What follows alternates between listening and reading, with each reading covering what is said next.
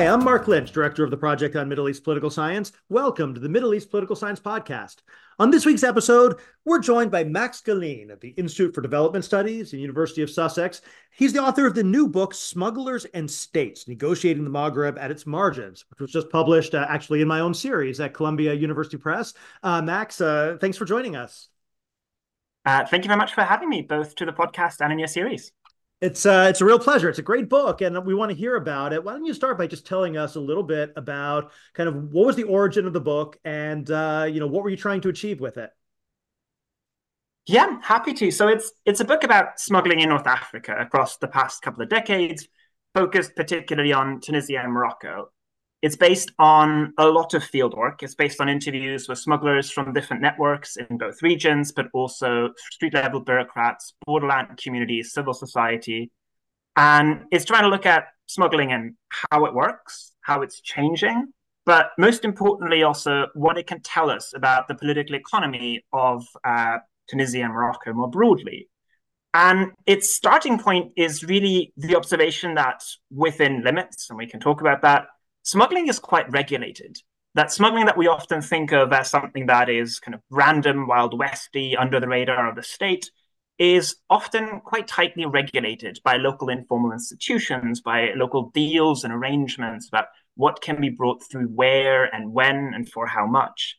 That the vast majority of smugglers in North Africa over the last couple of decades have not spent as much time running away from the police as standing in line.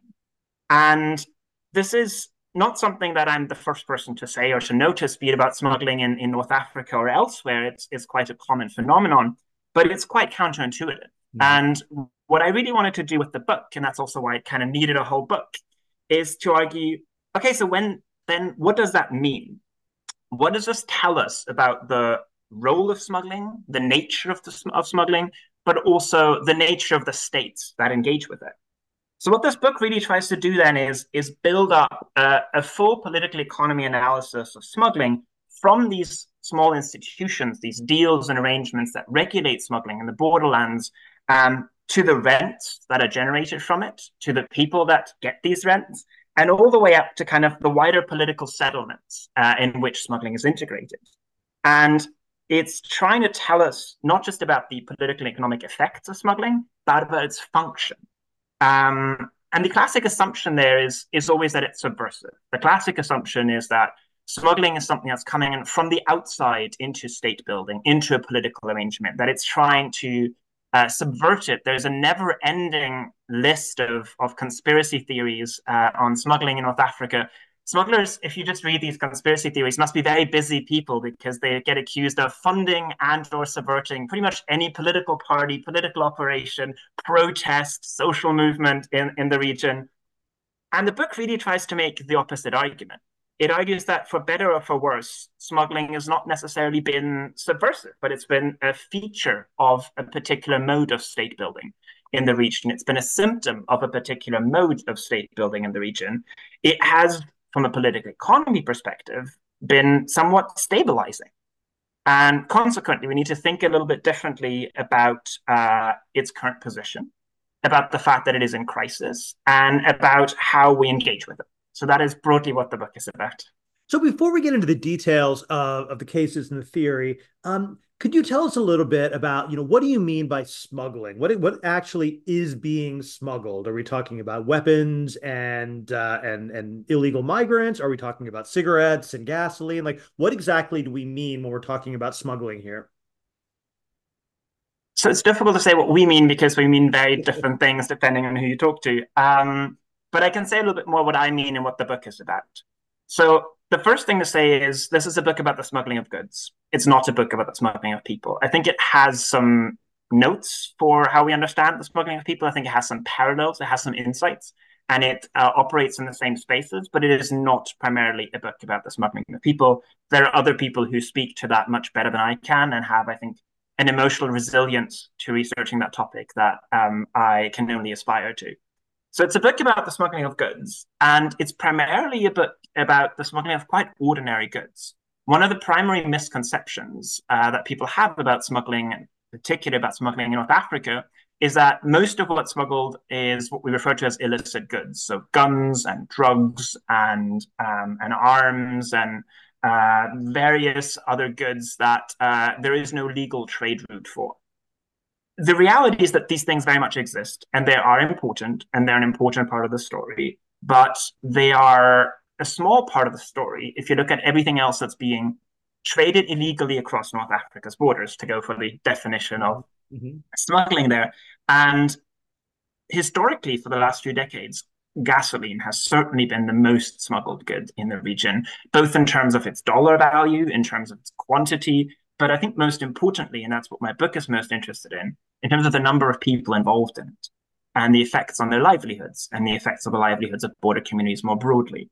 But it's not just gasoline, but a whole swath of consumer goods that range from tea glasses to tea to Hello Kitty backpacks and tires and carpets, and I could go on for quite a while. Many of which are produced either in East Asia or Turkey or in free trade zones and the Arabian Peninsula, and are then shipped legally part of the way and then smuggled illegally another part of the way. So again, before we get into like the theory and the cases, I think there's one question that a lot of people, especially graduate students, might want to ask, which is, how do you go about studying something like this, something which, despite being regulated, is quite illegal? How do you do serious kind of ethical field research in this kind of environment? I think slowly and with difficulty.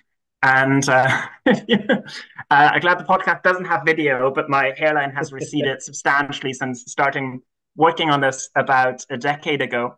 And one of the things I'm very grateful to you two and to the editors too is that the classic way of writing an academic book these days is that you kind of hide your methodology, or it kind of gets cut down quite a bit. And I did put a lengthy appendix into the book that tries to talk about this a little bit, because I don't think we have a real discussion about how to study smuggling, and I don't think there's a good literature on that. So I did try to kind of make a small contribution to how I did it, with an obviously awareness that there's limitations to this. And I think that's maybe also the first thing to say, is that this is the book I was able to write. It is affected by who I am and who I can talk to. And that comes with the advantages of my positionality, but it also comes with its disadvantages. There are multiple other books about smuggling in North Africa to be written. And I'm glad to say I think some of them are being written that come with a different perspective. So I think accepting limitations is a really important part of it. Taking time is another part of it. One of the advantages that I had in doing research on this is that the two areas in which I did most of my work, which is the Medellin region in Tunisia, and especially Bengerdan, and the Oriental region in Morocco, and especially Oujda and Nador, are areas that historically have had an enormous amount of smuggling, and where smuggling has been a very, very central part of local economies. And that's partly why I'm interested in these spaces in particular. That makes researching smuggling in these areas easier because it is so visible, because it is so present, because it is hard not to see it, and because it is somewhat, at least in large parts, accepted part of how people locally talk about the economy. You can talk to someone and ask, how's business going? And you're going to be talking about the smuggling economy relatively easily. So I think thinking about how smuggling is talked about in the spaces where you operate is a really important part of this. I think spending a lot of time in these places is an important part of it, coming back to it again and again, giving people a sense that you're not someone who's been around for a week. I think people have preconceptions about the type of foreigners who comes to border regions and asks questions about smuggling, and trying to convince people that's not who you are is very time consuming. People have had very bad experiences with journalists often, so convincing people you're not a journalist can take a while and can be quite time consuming. And I think also with time, learning the language of how people speak about smuggling locally is useful. How people frame things, but also what you can and can't ask. So one of the things that I think has been quite important for my project is that I'm interested in how things are regulated, how they're structured, how the rules and arrangements. So I'm interested in a lot of things that are quite well known, at least locally, that are talked about a lot locally, and consequently that are easier to ask about. So it's much easier to ask someone, how do people meet their supplier, than ask someone, yeah, so what's the name of your supplier? Right. Yeah. So I think trying to pick up on these things over time becomes quite helpful. But there's also, I think it's important to be frank, that there's a good amount of luck involved. There's a good amount of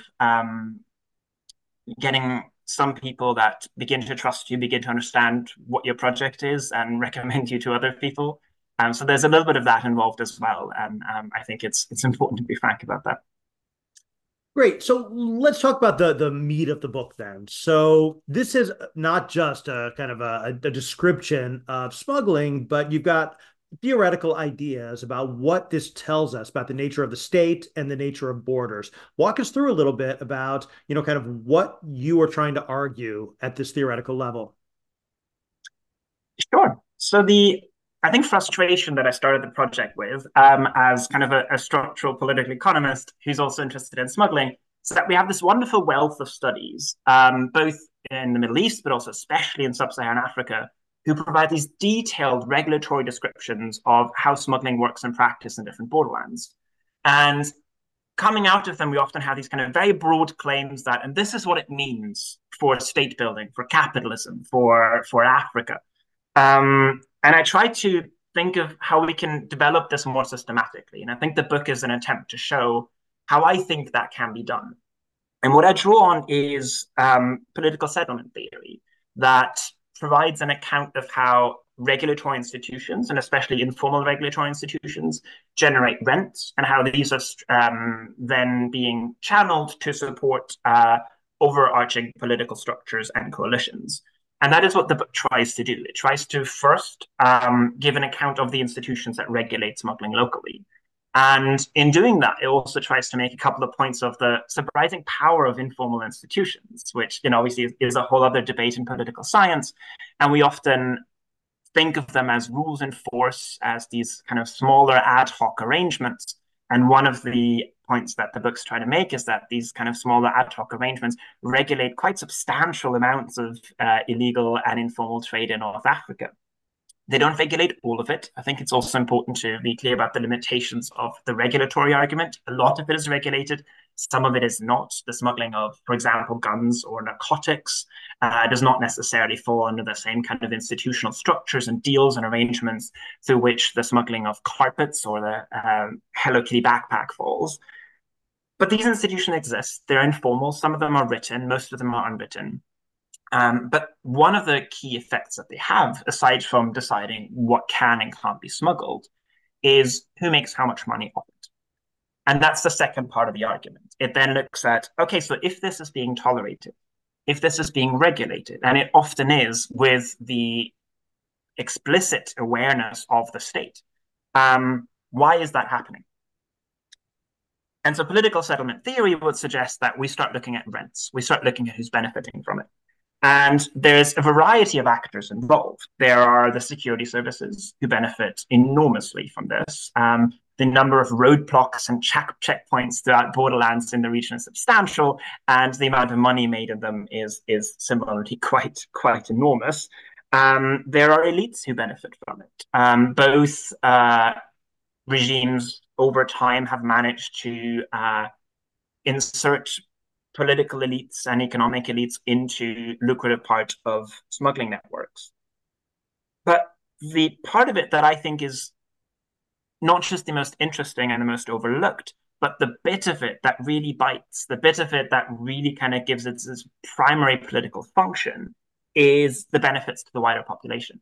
Smuggling is a dominant, has for many years in both countries been a dominant economic network in areas that have been at the outside of formal political settlements, areas that have seen little formal investment for most of the post-independent period in both Tunisia and Morocco.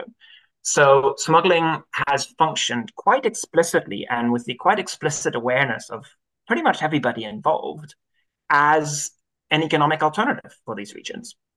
And as a consequence of that, the inclusion of these regions into the wider state building kind of project in both countries has been under the explicit understanding that if no substantial formal support is forthcoming, then these informal arrangements are an alternative to that. They are presented as an alternative to that.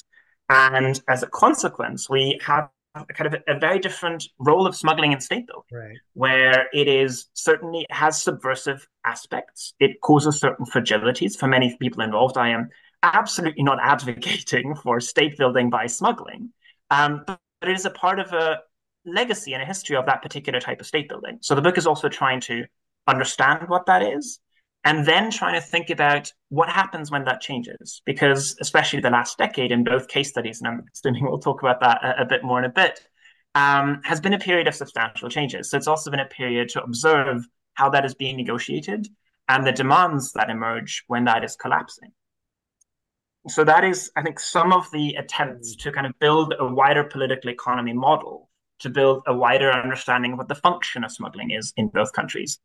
But I think one of the things that's almost, I think, most interesting about the book is not about smuggling at all, and that is about the distributional consequences of informal institutions more generally. And I think smuggling is a great example of that, but I think we have a lot of other examples of that in the region. If we look at uh, Tunisia and Morocco, but quite a bit of the Middle East and North Africa more broadly, we have these legacies of how economies in these regions are structured that, when looked at from the outside or when looked at with kind of perfect theories of economic development, they look like deviances from that. And smuggling is an example of that. Informal economies more broadly are an example of that. Cannabis plantation is an example of that. But also, for example, in Tunisia, if we think about the way that people have been hired into the civil administration historically for purely distributional reasons, not for merit reasons. For example, if someone in their family was killed in an attack or so on. We can also look at all these things. We can look at features of the wider Tunisian state. And I think it's easy to think of these as problems to be tackled, as deviances, as things that need to be formed and gotten rid of. But it's important to look at the distributional consequence of them, that these are all mechanisms of economic governance, of political governance. These are mechanisms through which people have been included into political projects. And that means that addressing them means more than just turning off the tap. It means providing alternative inclusion for those people who have been included through this tap. It means addressing this as a legacy, as a livelihood challenge, rather than a law and order problem. So I think smuggling is a case study of that, but it's by far not the only one. No, it's really interesting. And you make a point early on when you say this isn't just about like corrupt, petty corrupt officials or that sort of thing, that there's a lot more going on than just that. You also make an extended argument, and you hinted at it a moment ago, but I want to draw it out a little bit more, that it's not necessarily a sign of state weakness or of incipient state failure, the way that many people talk about it in the more maybe sensationalist readings of these kind of cross-border movements. So talk about that a little bit and the relationship between kind of smuggling and state capacity, state strength, and state fragility.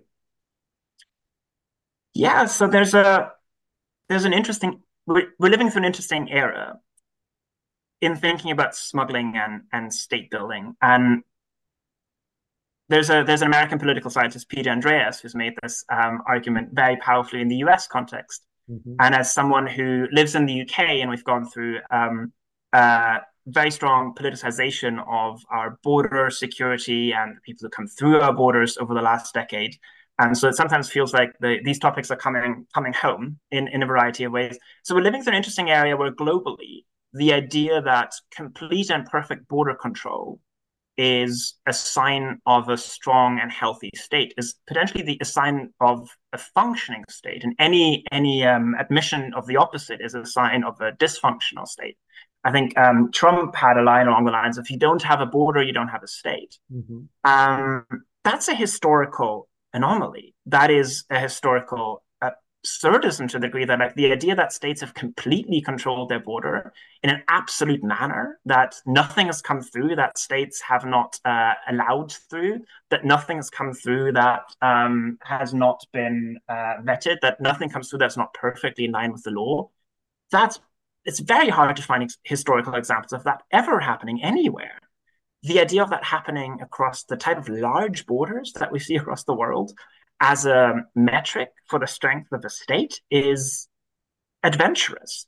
If we think of Tunisia's border with Algeria or Libya, these are enormous borders across an enormous territory, and you can invest an unseemly amount of money into building walls and various other bits of infrastructure around them. But first of all, it's highly dubious whether that infrastructure is actually effective. One of the things that we've certainly seen in both of these case studies, but really across research on smuggling, is the spectacular ineffectiveness of border infrastructure and particularly border walls. So I think thinking of that as a measuring stick for state strength and state capacity is entirely unrealistic. Interestingly enough, it's incredibly politically powerful. Making smuggling the external enemy is incredibly powerful populist rhetoric. It externalizes threats. It is very good at raising money for security solutions, but it also positions politicians as in between, law and order and the external threat to it, the threat that's also not coming from the nation but from the outside. So it's incredibly politically powerful, but it is not how border security usually works. And one of the ways in which border security is usually worked in practice in both Tunisia and Morocco is through tolerating some things and cracking down on others. And that tolerating some things has also existed in coordination with border communities, in coordination with smugglers. It has included letting certain people trade across the border, but also using these people to inform on, if something's coming through that's not meant to come through, establishing some kind of red lines.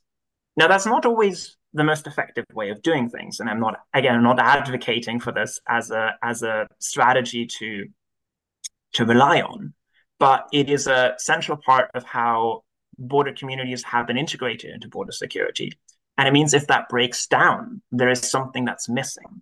And thinking of strengthening states through formal border security only, and there's heavy investment in that, where there's a lot of international money going into border walls and border security.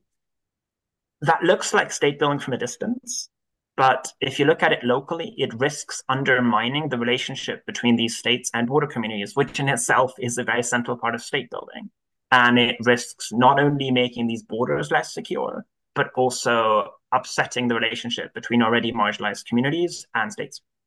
No, that's a really fascinating point. One last kind of question to draw out before we get to the cases, and that's that you're not only talking about the borders themselves, because once the goods are smuggled, they also need to be sold. And so you also discuss in the book the kind of the informal market and kind of that can extend far into the country itself. Yeah, absolutely. I mean, I think one of the consequences of the fact that a lot of these goods that are smuggled are consumer goods is that they need to find consumer markets. And the second a good crosses the border, this whole apparatus springs into order that tries to get them towards a location that a regular consumer would buy something from. So if you're trying to smuggle and distribute ecstasy, there are ways of doing that are quite clandestine. If you're trying to smuggle and sell desk lamps, people are less willing to buy them from you out of the back of a van or in the back of the club or wherever else you might be willing to buy narcotics from. So smuggled goods immediately in both Tunisia and Morocco, but again, they're by far not the only places where this is true, get integrated into these consumer distribution systems. And in both Tunisia and Morocco, another informal traditional institution, which is the weekly market, has been seized upon to provide a distribution platform for these goods. And these markets often being one of the main sources of income for local municipalities. Municipalities have then set upon regulating these markets as they see as their role. And as a consequence, not just regulated the sale of these goods, but also somewhat normalized and structured the sale of these goods, and often quite actively engaged in various attempts to tax these goods. And through the taxation of these goods, provide a further kind of officializing channel for these goods. So tracing the path of these goods from the border inland, and anyone who's been to Tunisia or Morocco will have been at these kind of Libyan markets, as you'd refer to them in Tunisia, and has bought goods there. That does not seem like smuggling anymore at that point, right? That feels very far removed from the border. And the process of that is a process of officializing and normalizing through taxation, through resource extraction, not by municipalities, but by security forces and all that. Until then, yeah, what was smuggled at the border now seems quite mundane and ordinary at a market in Tunis. Well, great. So we'll be back in a moment to continue speaking with Max Galeen about his work in Morocco and Tunisia specifically.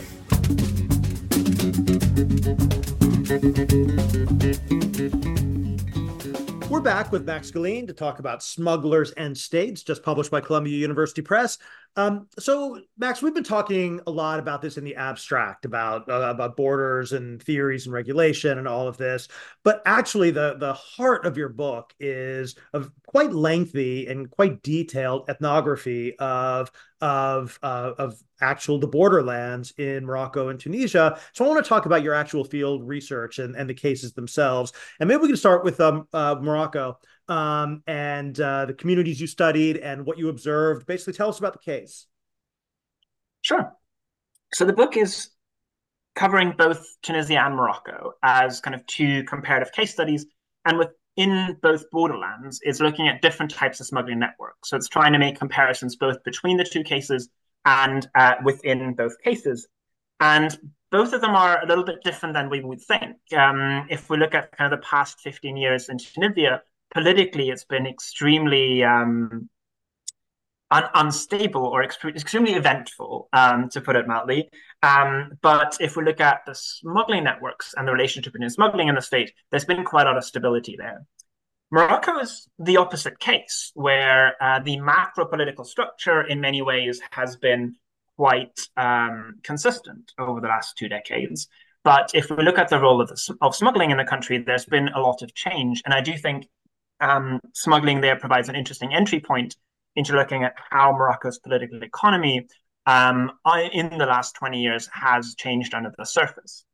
And the region I looked at in Morocco, the kind of Oriental, which is in the northeast, and it borders Algeria and it borders the Spanish enclaves, is a region that has historically been extremely dependent on smuggling, both of gasoline, particularly from Algeria, but also of a variety of different consumer goods, both via the free ports in Spain and via Algeria as well. It's been extremely dependent on that. And a lot of the rural border communities have really formed around that trade, have kind of moved to the border, been extremely dependent on that.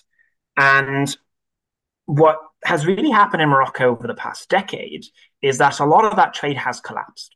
A lot of that trade has collapsed due to border infrastructure, due to the changing wider political economy in Morocco, due to kind of some global factors, free trade agreements.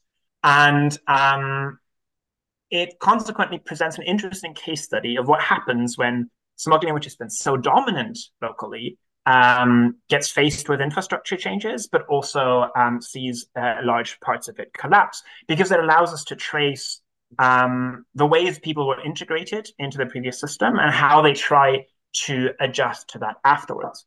And one of the lessons that comes out of that, as I kind of hinted at earlier, is that border infrastructure is a real issue for some smugglers and not for others.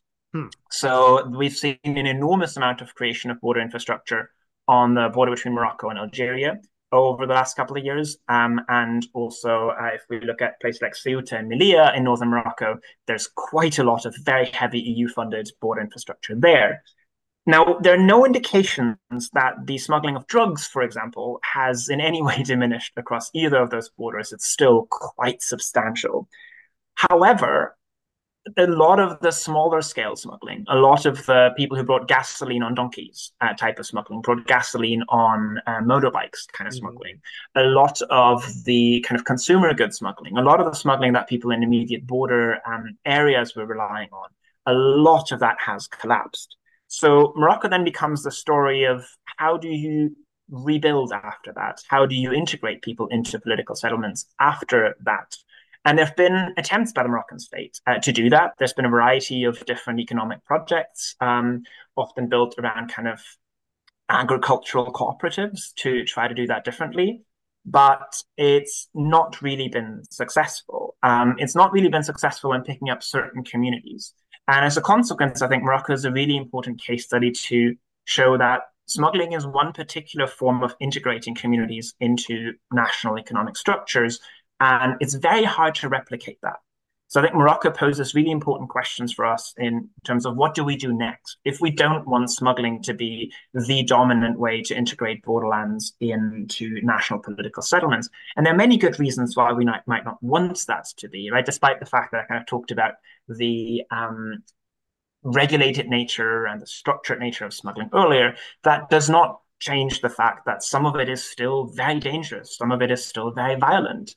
A lot of smugglers perceive their day to day as being full of indignities and full of risks. A lot of them would prefer a regular formal job. So I think looking at what happened in Morocco is a way to highlight the fragilities involved in that, but also the difficulties in reintegrating people afterwards. It also highlights the differences amongst smugglers, and that's, I think, a theme that the book also tries to highlight, is that it creates highly unequal economies, and that these very different actors in these very unequal economies are able to react to the collapse of smuggling networks very differently. So I mentioned the fact that the people who work in narcotics might not have stopped altogether, but amongst those people who are forced to stop, those who've been able to accumulate substantial amount of capital before the collapse of their respective smuggling industries are able, usually quite well, to reinvest that in the formal economy quite heavily. So laundering money, especially in the Northern Moroccan context, is not very difficult. And some people have gotten very, very wealthy and have gotten a role in the formal economy, including economic and political power.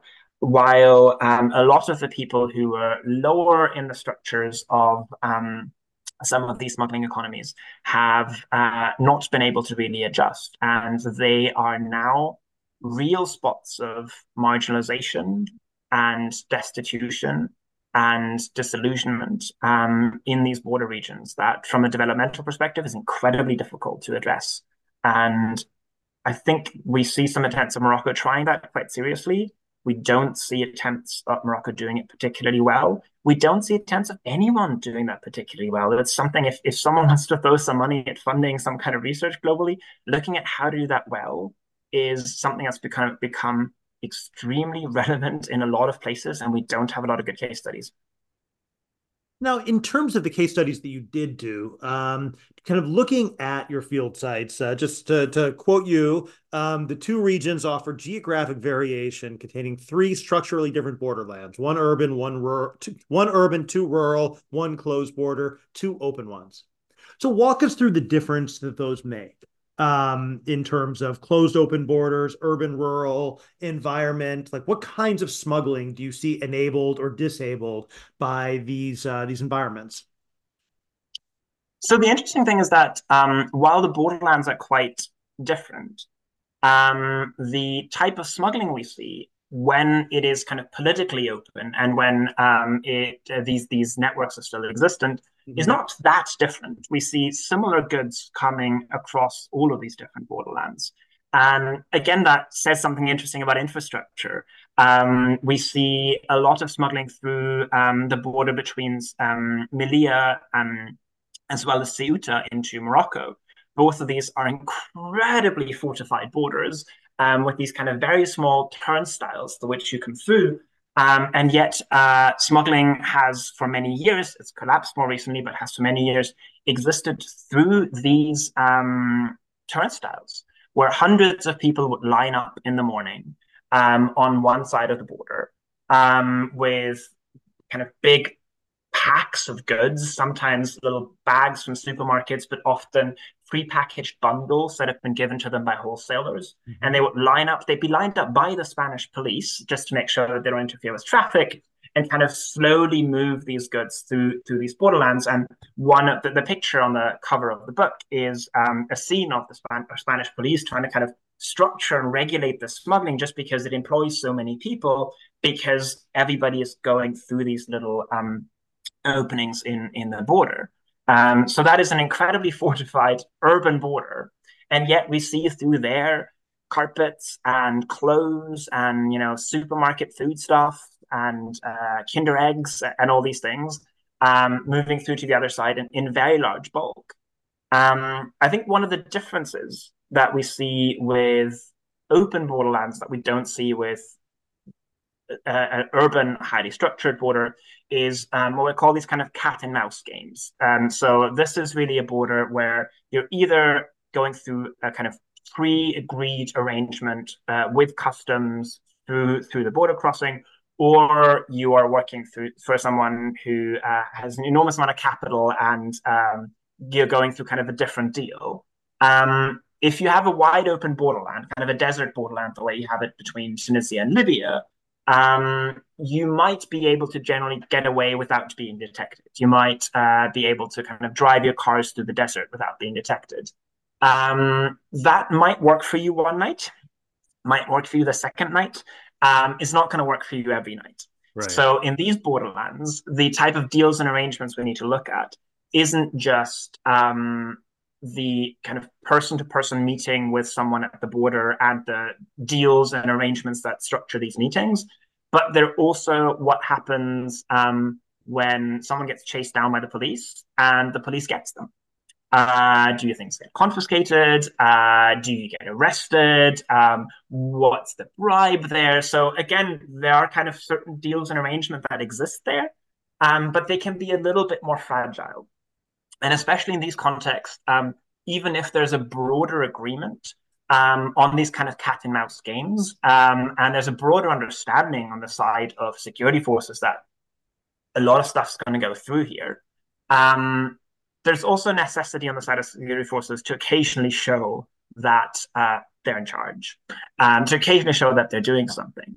There might also just be cases of miscommunication. There might be cases of some conflict with some parts of smuggling networks and others.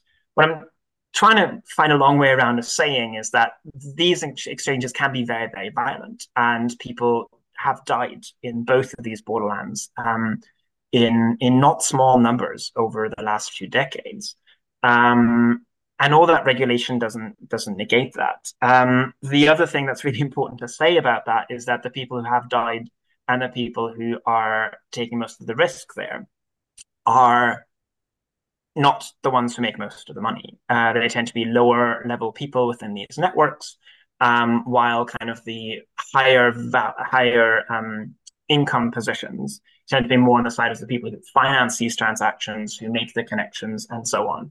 So if we think of the risks and limitations, but also indignities of the fact that borderlands have been relying on smuggling economies so much, the effects on people in these open borderlands who navigate between these regulated but fragile and changing and not always entirely predictable agreements is a really important thing to mention.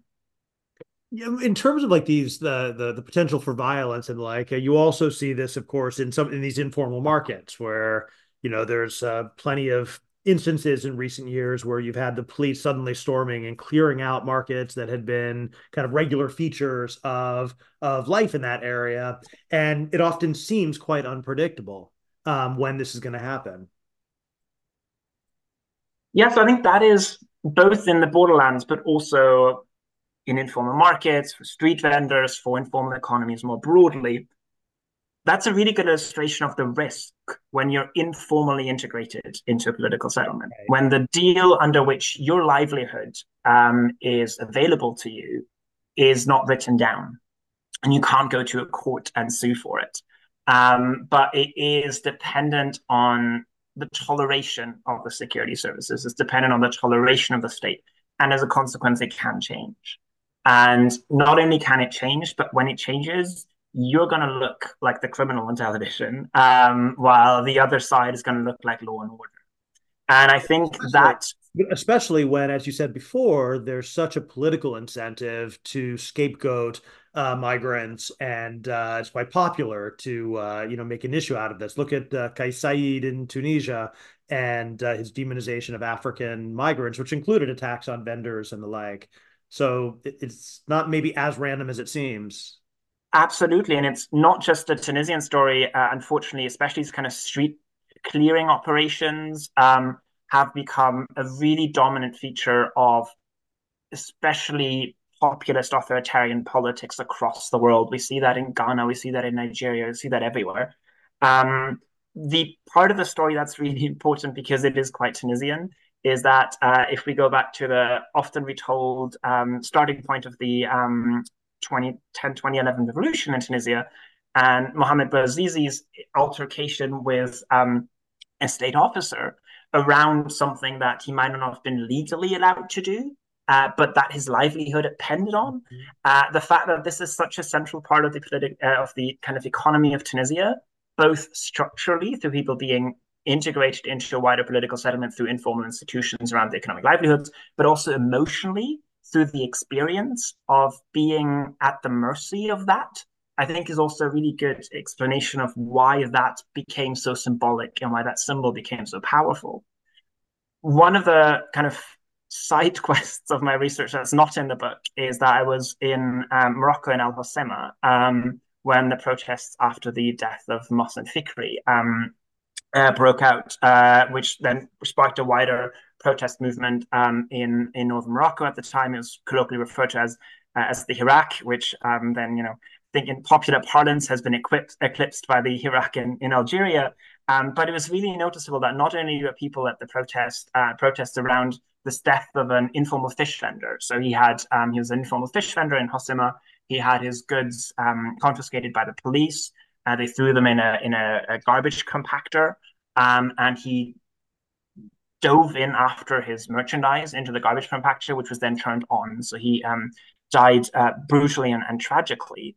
And it resonated similarly to the story of Mohamed Bouazizi. It really resonated with a local population that had a long history and a long narrative of being economically marginalized, being dependent on these type of informal economic arrangements, and having had this experience of being at the mercy of security services in order to be able to live. So they really felt a strong kind of understanding, not just the Bouazizi story, and people were singing the Tunisian national anthem, but also of kind of the wider experience of informal and illegal work across the region, including smuggling. No, it's fascinating. It actually is a way of going back to something, one of your chapters, which we kind of jumped over, which is kind of the morality of smuggling and the different ways that people think about like what's right, what's wrong, and kind of they don't simply have this blanket idea that smuggling is wrong, but they don't tolerate everything.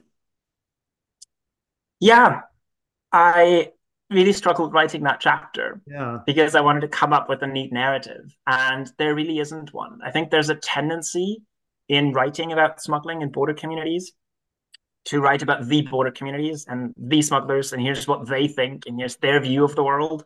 But I think what I found was that there's really an enormous amount of diversity in that, and people in border communities find a wide variety of ways of drawing the line between what they think is permitted and what isn't. That is often framed in religious terminology, but I don't think people's religious beliefs are the only factor that drives that. I think it's people's own experiences, and you'll find people telling you that all smuggling is not permitted. You'll find people telling you that paying the bribe, going across the border that's haram, that's not okay. But then selling the goods later on is fine. And you'll have some people who make a distinction between drugs and alcohol and the smuggling of carpets. You have a variety of different ways to which people break it down. What a lot of people have in common, and some people frame that religiously, some people frame that in a more secular manner, is this question of alternatives. And I think the morality of smuggling is tied up in a question of alternatives. It's if I have nothing else, if there's no other option for here for me, if there's no factory, there's no other livelihood, and I have to feed my family, this is the only option I've been given. And that is a really, really powerful, really common narrative.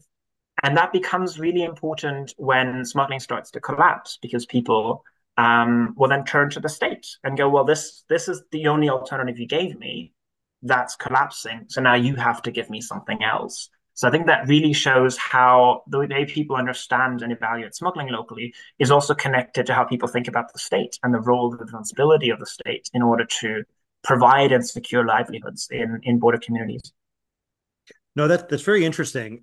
So kind of looking at this, and one of the things the book does, as you said earlier, is you're tracing how things change over this 20-year period, and you've talked a lot about the hardening of borders, usually in terms of security.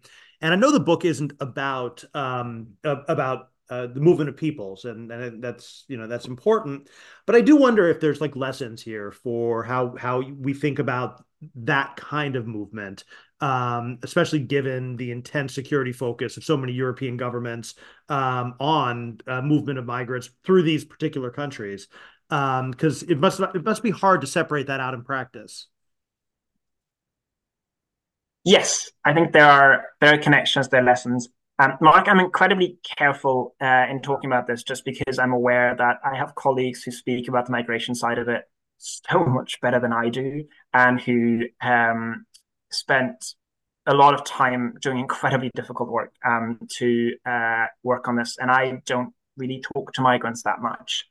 So I'm a little bit careful drawing these consideration these kind of parallels. But I was, I I was think what asking they more about how the states approach them and kind of Mhm. think about this in terms of like the states and the borders rather than the experience of the migrants themselves, which obviously is an enormous topic, which we can't touch on now. But in terms of the institutions, the informal institutions and the like, it just seems to me there's got to be some really interesting implications. Yeah, I think there's a couple. I think one is if we think about borderlands more specifically. So if we think about borderlands as spaces that have been neglected in terms of their access to formal rent streams, Yeah. and they've been looking for alternative informal rent streams, smuggling has always been one of them. In some areas, northern Morocco, cannabis cultivation has been another. Migration has always been a third. So we also see often similarity between border regions and regions that are over represented in terms of their historical proportion of migration, especially towards Europe. So in southern Tunisia, obviously, places like Zarzis have always had that kind of history of outward migration. The same is true for places like Nador in northern Morocco. And that is very much one of the reactions we're now seeing in terms of people reacting to what is currently kind of the crisis of smuggling in the region, the fact that a lot of smuggling networks are collapsing for a variety of reasons, which includes these new border infrastructure, but also kind of wider global economic changes, and also particularly the conflict in Libya. So we also see people migrating out of these borderlands as one of the reactions to that. The other connection, I think, obviously, is that both are tied up in a global discourse around security and around a certain nature of what a state is. And these discourses, I think, are partly political, as we've talked about quite a bit now, and a bit of political posturing. I think they're also often an ignorance of the experiences of the people who go through these systems. And I think that's why both of those are areas where research is really essential in order to help people understand what actually happens at these barriers. And that's something that looks like an, a war that nothing goes through isn't necessarily a war that nothing goes through, but also that's something that looks relatively structured and regulated can be incredibly violent and difficult for the people involved. And the final bit is, I think, this reliance from states on informal structures and informal institutions, on the fact that as a municipal bureaucrat in Bangladesh once nicely put it, and it's his words, and I wish I could put it as well. It's this idea that the idea is that the law is what secures social peace, but here it's never done that. This idea that formal institutions themselves are not enough to make the formal state stand up, and that all these other things are tolerated by states because they are convenient, because they're politically convenient, or because the alternative is too difficult. And if we look at the structures around the European Union in terms of migration, from a very, very kind of bird's eye view, we see formal infrastructure and we see formal laws, but we also see a lot of reliance on informal structures and operations and on informal risks in order to manage migration into Europe and in order to make it extremely costly and difficult and undignified for people to come to Europe. So I think there's complicity in often very violent processes.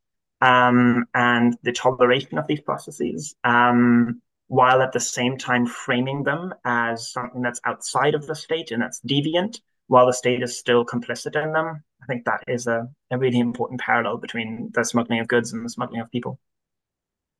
And one last question then is you've mentioned earlier in our conversation and in other contexts as well that kind of the absence of political science from many of the debates about smuggling is something that you'd like to see corrected, and you do see this wave of new researchers who are trying to grapple with this and to kind of bring it back in, or bring it in, so to speak. And one of the things which really strikes me is how kind of cross regional and kind of genuinely global a lot of those discussions are. You mentioned my old friend Peter Andreas, writing by the U.S. Mexico border, writing about and then you talked about people writing about Nigeria and Ghana and that sort of thing. And I wonder if as you try and navigate kind of your hyper local ethnography of these towns and locales in the Maghreb, and drawing kind of bigger global lessons for it. Do you have any like final thoughts that you want to leave us with about how you navigate the local to the global, these issues of scale and comparability as we kind of bring these ideas out into the broader discipline? Yeah, that's a great question. I mean, I already feel incredibly grateful that I get to plug this book on this podcast. I mean, there's another book we did a couple of years ago called The Routledge Handbook of Smuggling. If I can plug that as well. It's available entirely for free online on smuggling.page. So what we tried to do with the book was try to bring people from different regions together. And one of the things that I've really benefited from in doing this work is that there's phenomenal work on smuggling being done in other regions by people who are taking risks that I can't imagine taking and doing this under difficult conditions that I couldn't imagine. And that there's been, over the last couple of years, more and more connection between these people. And I think that is the way forward, because doing detailed ethnography in 2 case sites, like I did for this book, is already a lot. And I'm not sure I've been able to do it full justice. Doing it in more than that becomes extremely difficult. So I think the only way methodologically towards more comparative work is more collaborative work. And we don't see a ton of that yet. We see edited volumes and panels, and that's great. But I think doing more genuinely collaborative work across different regions is really important. It's also because that was the point I made earlier on. The ethnography is always shaped by positionality, and the ethnography that I'm going to do is always going to be different. I mean, there's a book to be done on gender and smuggling in Tunisia and Morocco that I cannot do in the way I'd like to. And So I think bringing these different perspectives together is really, really helpful. I think the other thing that's important is that we stay methodologically open-minded. Smuggling is always going to be a field where some methodologies that are really powerful in other areas are just difficult to implement, where numbers are often difficult to come by. So I think that is the second really, really important part. And I think the third, and that's both the sad thing and a thing that's bringing people together, is a recognition of crisis. It's a recognition that a lot of people who work on smuggling, be that around migration, be that around the smuggling of goods, are seeing a lot of hardship and are seeing a lot of indignity in the places they're working in. And as terrifying as that is, it is something to talk to other people about who work on similar things. And it is something that I've seen people connect over. And hopefully that will lead to more work across regions and hopefully better answers. Well, great. I hope so too. We've been speaking with Max Galeen about his new Columbia University Press book, Smugglers and States, Negotiating the Maghreb at its Margins.